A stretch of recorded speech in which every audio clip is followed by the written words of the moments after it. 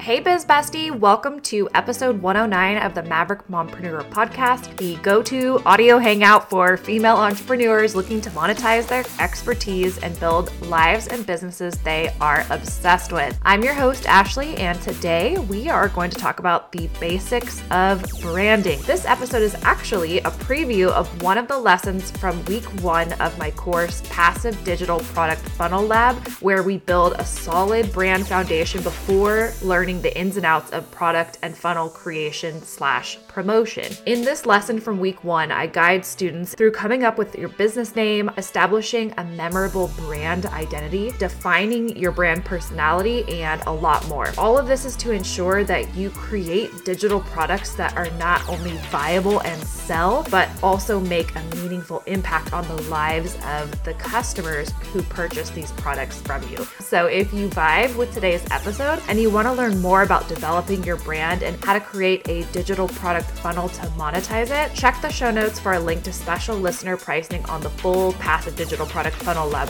course that will help you to monetize your passion through creating and marketing your own digital products. So if that sounds good, that link is in the show notes for you. But without further ado, here is your brand foundations from week 1 of the program. In this lesson, we're going to jump into some branding 101. I love branding, but we are not going to do a huge deep dive right now. This is meant to get your toes wet, or your feet wet, I think is the saying. Do not, and I repeat, do not get stuck in making sure every little branding detail is perfect right now. As you go through the Passive Digital Product Funnel Lab, we will revisit a lot of these elements, and you can also refine as you're in motion developing your digital product funnel. There is a workbook for you. I want you to print it out. I want you to work through some of it, but it is very comprehensive. This is meant as a bonus for you. You don't have to do all of it, but it will help to guide you through a lot of what we're going to be talking about in this lesson. So first up, what is branding? And you might think first of colors, fonts, imagery, photos, logos, and that's what's called your brand identity. But the reason for selecting those is the heart of branding, and that's to communicate the essence of you and your brand through those things. Branding comes down to creating a unique identity and perception for a product, a service, or a company, which in this case, as a personal brand, is you in the minds of consumers. And it involves defining and communicating your brand's core values, your brand's personality, and benefits to establish a connection with your target audience, which we just talked about 2 lessons ago,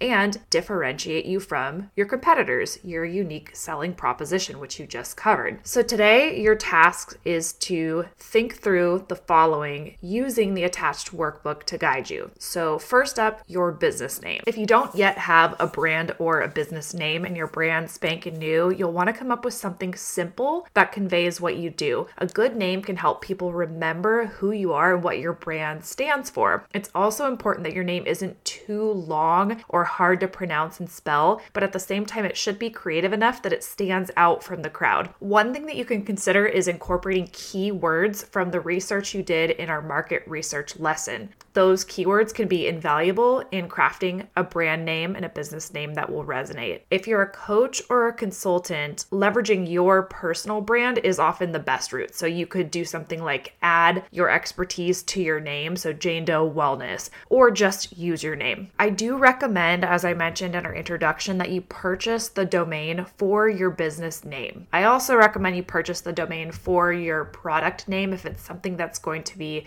a long-term product. In fact, it's reminding me right now I should probably purchase the domain for this product.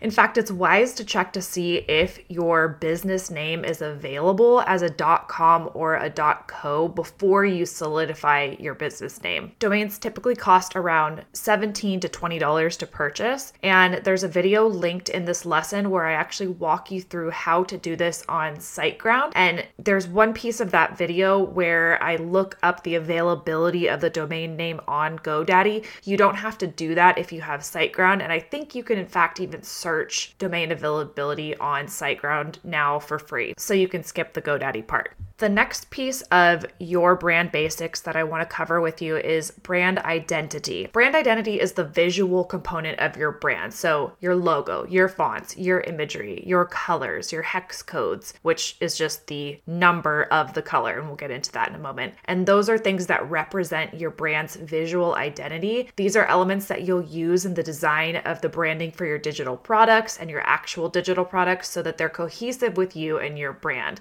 If you'll notice in my digital products, you'll see a handful of colors. Those are in my brand kit in Canva, which makes it super simple. There's a video linked within this lesson that I created and it's hosted on YouTube where I walk you through how to set up a brand kit in Canva. If you don't have a canva.com account, go ahead and set up a free account there and check out the brand kit if you don't have one already. And that's where you can save your brand colors, your logo, your fonts so that you can quickly and easily incorporate them into digital products, into your lead magnets, etc. The next component of your branding foundations that I want to talk about is your brand's personality or tone. So to define your brand's personality, think about how you want people who interact with your brand to perceive you and also how you want to make them feel. When they come across your brand, do you want them to feel excited, inspired, happy, energized, welcome, calm, pumped up? Think about how you want them to feel. And I want you to think about different brands that you interact with. And when you engage with their content, the way that you feel, there's going to be a very big difference between interacting with, say, Kylie Jenner and Gary Vaynerchuk, two totally different brands and vibes. That's kind of a weird example, but you get what I mean. And then how do you want to be perceived? I know a lot of times we think, I don't have a brand. You do have a brand because how people perceive you online and in real life, to be honest, is your brand. So you want to be intentional with how do you want to be perceived? And hopefully this is authentic to you, but you want to really think through. Do you want to be perceived as humorous? Do you want to incorporate more of your humorous personality? Do you want to be perceived as luxurious? Is that a value for you? Again, all of these elements are conveying the values of your brand